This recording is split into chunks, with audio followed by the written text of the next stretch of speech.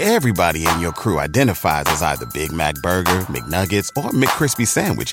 But you're the Filet-O-Fish Sandwich all day. That crispy fish, that savory tartar sauce, that melty cheese, that pillowy bun.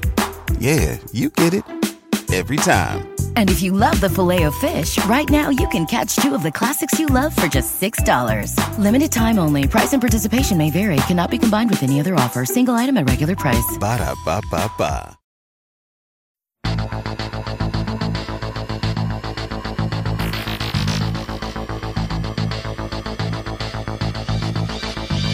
Hi, I'm Sabrina Stierwalt, and I'm Everyday Einstein, bringing you quick and dirty tips to help you make sense of science.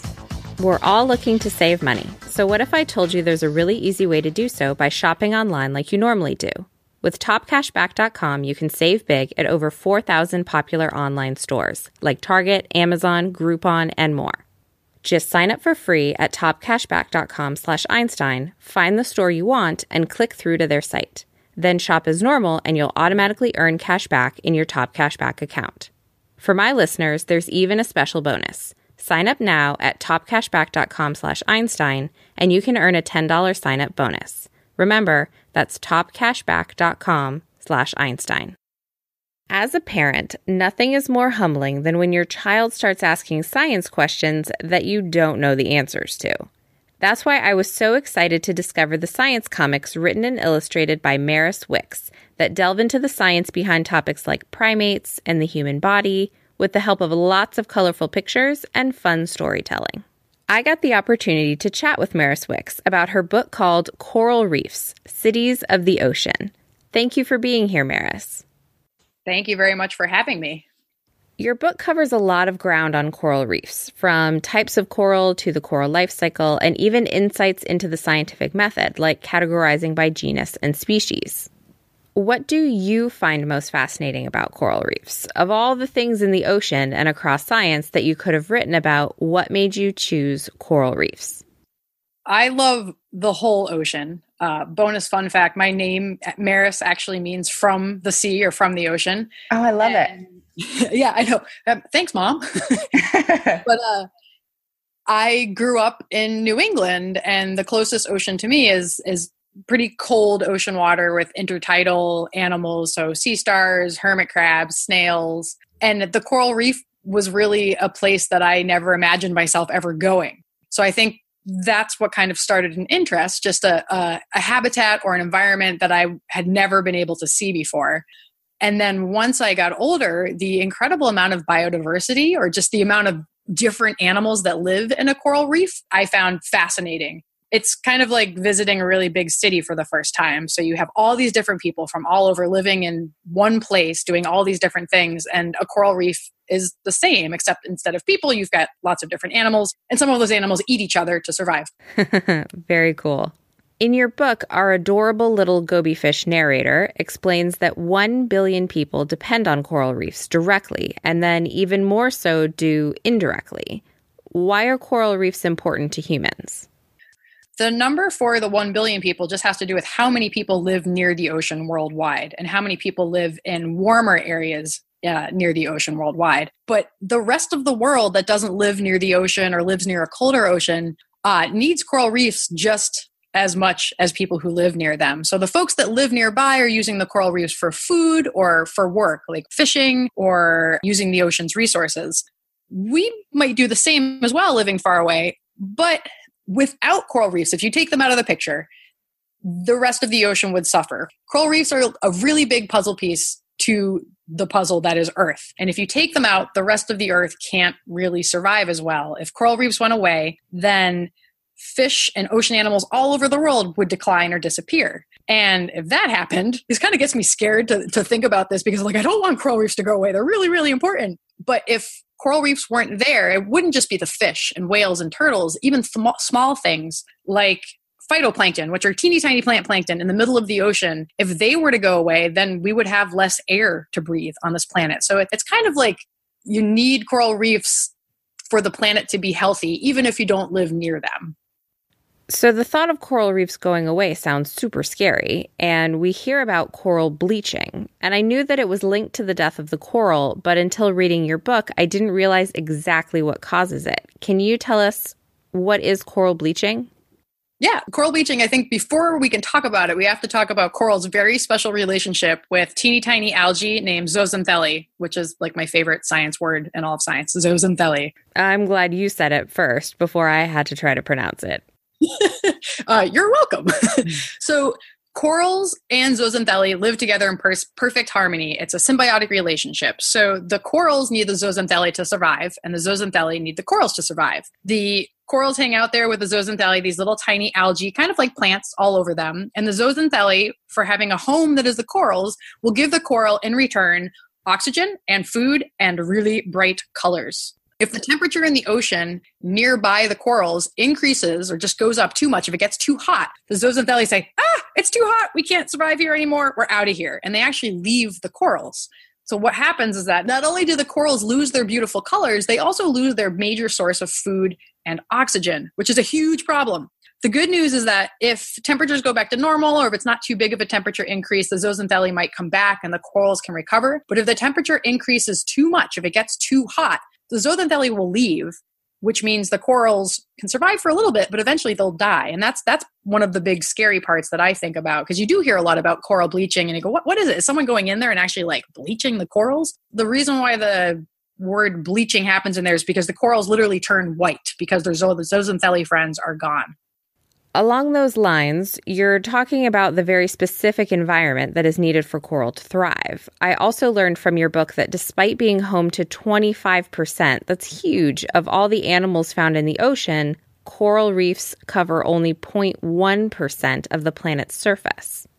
Can you tell us about where most of these coral reefs are located? Most of the coral reefs are found in shallow tropical oceans. The reason why I say shallow is because the zooxanthellae that live on the coral need sunlight in order to survive. The other part for reef building corals is that it has to be pretty warm, and it's just they're adapted to live in warmer places. Now, that being said, there are types of corals that live in the deep ocean or where it's dark or where it's cold. They just don't build these elaborate reefs the same way that the warm tropical corals do.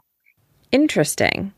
So our Gobi narrator again tells us that coral reefs, depending on the type, require anywhere from 10,000 to 30 million years to form, so they are not exactly easily replaced. How can we protect coral reefs? What can we do?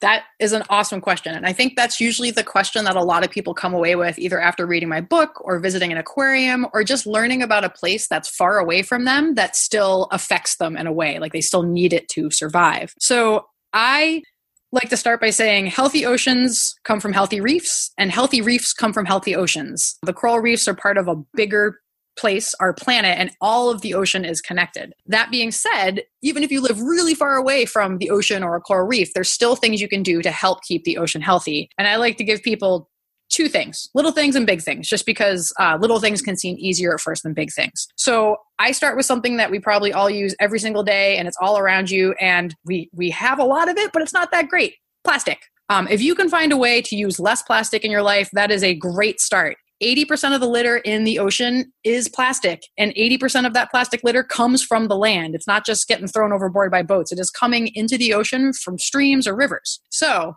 I look around me and I look at the most evil plastic nearby and I say, oh, drinking straws.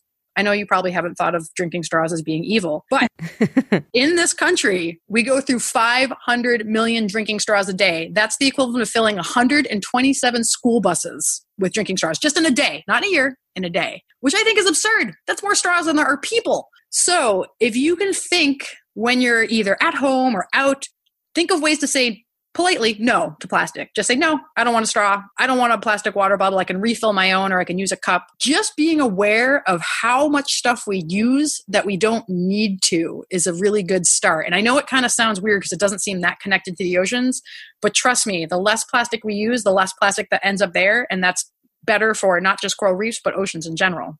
Now, I said there's two things, big things. If you feel like the little things are too little, big things you can do is start to spread the word. Maybe if your school, you notice, uses a lot of plastic, see if you can get your school to go zero plastic or reduce its plastic, or think of ways to get your friends or family interested in doing this. It's not a huge leap to decide to use less plastic, and it's not really hard to do. It's just kind of switching your brain's gears. If you want to go bigger, think about your town. See if you can get your town to get rid of plastic bags or plastic containers from food places and use an alternative thing to package food. From the little ideas, hopefully the big ideas can take hold, because if enough people do all this stuff, it does make a really big difference. That's great advice. I live in Los Angeles, and grocery stores don't give you plastic bags anymore. At first, it seemed like, oh, this is going to be so inconvenient. But it really isn't that hard to, say, throw a bag in your car once you reset your thinking. Yeah, I almost borderline have a fun bag problem, because I see reusable bags that have cool designs on them and I buy them, and now I have like 20 reusable bags. There's ones with fruit and vegetables on them. I have a bag that just says books, books, books, and that's the book that I bring to either the library or the bookstore when I'm going to buy a book. You can make it fun, for sure. There's so much information in your book that we did not get to cover. One of the things that gets brought up at my house at dinner time now all the time, and something that goes along with what you're saying about how we all have this one planet and everything is connected, your book talks about the water cycle and the fact that the water we're drinking now is the same water that the dinosaurs drank. My daughter, who is obsessed with dinosaurs, thinks this is the coolest thing ever. It's like my favorite fun fact, and I don't think I learned that until I was an adult, and so I feel like I'm the Pied Piper of just being like, everybody must know this because it's the coolest fact ever. It really is. It's fun because stuff like that is like kind of a wow fact. I think things that pull you in, but then it's a reminder that we have limited resources and water is really important on this planet. So it's really good to think of it as a precious thing, whether it's the water that you're drinking or the water in the ocean that a lot of animals depend on, and us.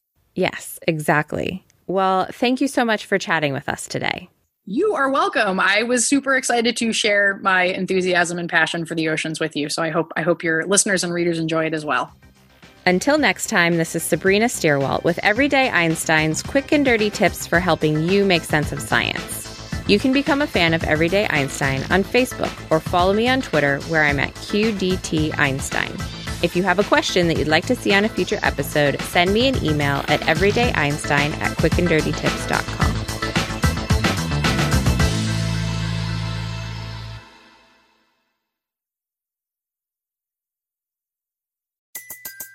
Everybody in your crew identifies as either Big Mac Burger, McNuggets, or McCrispy Sandwich. But you're the Filet-O-Fish Sandwich all day. That crispy fish, that savory tartar sauce, that melty cheese, that pillowy bun. Yeah, you get it. Every time. And if you love the Filet-O-Fish, right now you can catch two of the classics you love for just $6. Limited time only. Price and participation may vary. Cannot be combined with any other offer. Single item at regular price. Ba-da-ba-ba-ba.